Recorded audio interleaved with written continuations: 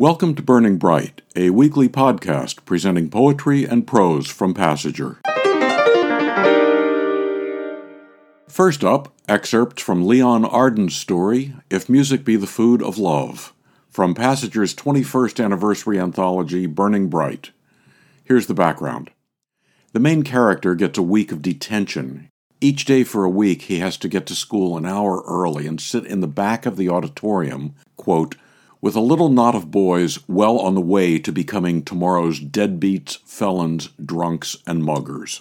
It was a grim thing, detention. We slumped in our seats, yawning and disgruntled, or sat bent over our unyielding school books, or, like the boy next to me, sketched on a shorthand notepad an assortment of buxom babes. Then it happened. A door opened, and in came a small man who walked as though desperate to be unobserved. He stopped, stooped, opened the lid, baring its teeth, sat, paused, and played. In Mr. Trundle's hands, the grand piano tilled every inch of that vast space, with first one and then another, and finally all of Chopin's preludes. He had a delicacy of touch that filled the music with painful shivers of bliss.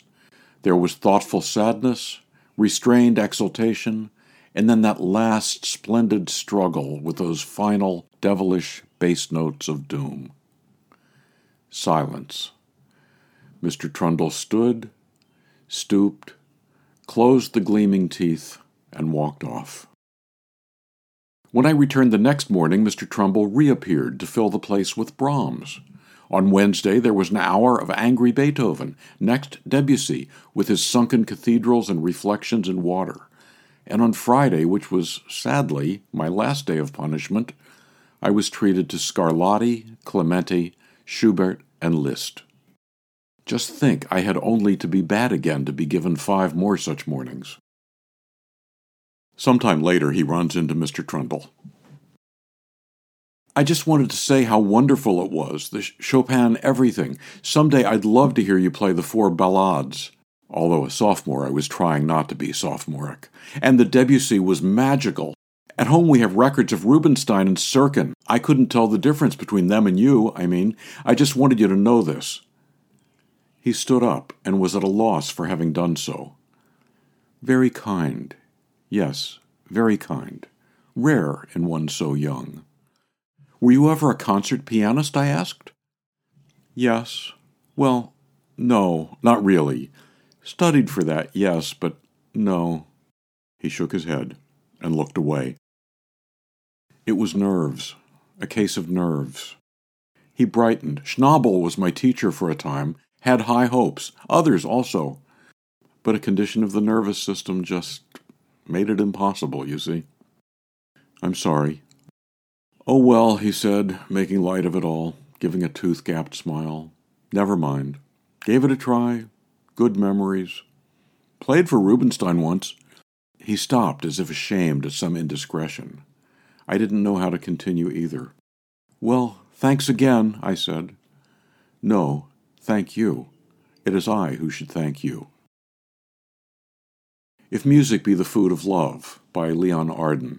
From Passager's 21st anniversary anthology, Burning Bright. Arden said that some of the material and concepts from this story led to his novel, Walk in the Paradise Garden. That last story alluded to several classical composers. Here's Denis Lee's poem about one of them, Gut Music. Beethoven's wife was a great house cleaner. It may be well documented that she would push her vacuum cleaner, one of the best on the market, near the piano to suck up all those cookie crumbs and cigarette ashes created by the composer during his long, arduous sessions at the piano. He would just lift his feet and keep on tinkling the keys.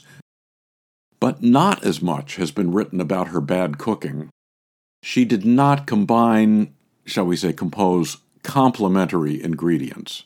Sadly, this led to Beethoven's famous bouts of indigestion. Of course, they influenced his music, and we are now blessed by her bad cooking and his good taste. Gut Music by Denis Lee, from his book Tidal Wave. To buy Tidal Wave, subscribe to, or learn more about Passager and its commitment to writers over 50, go to PassagerBooks.com. You can download Burning Bright from Spotify, Apple and Google Podcasts, and various other podcast apps. For Kendra, Mary, Christine, Roseanne, and the rest of the Passager staff, I'm John Shore.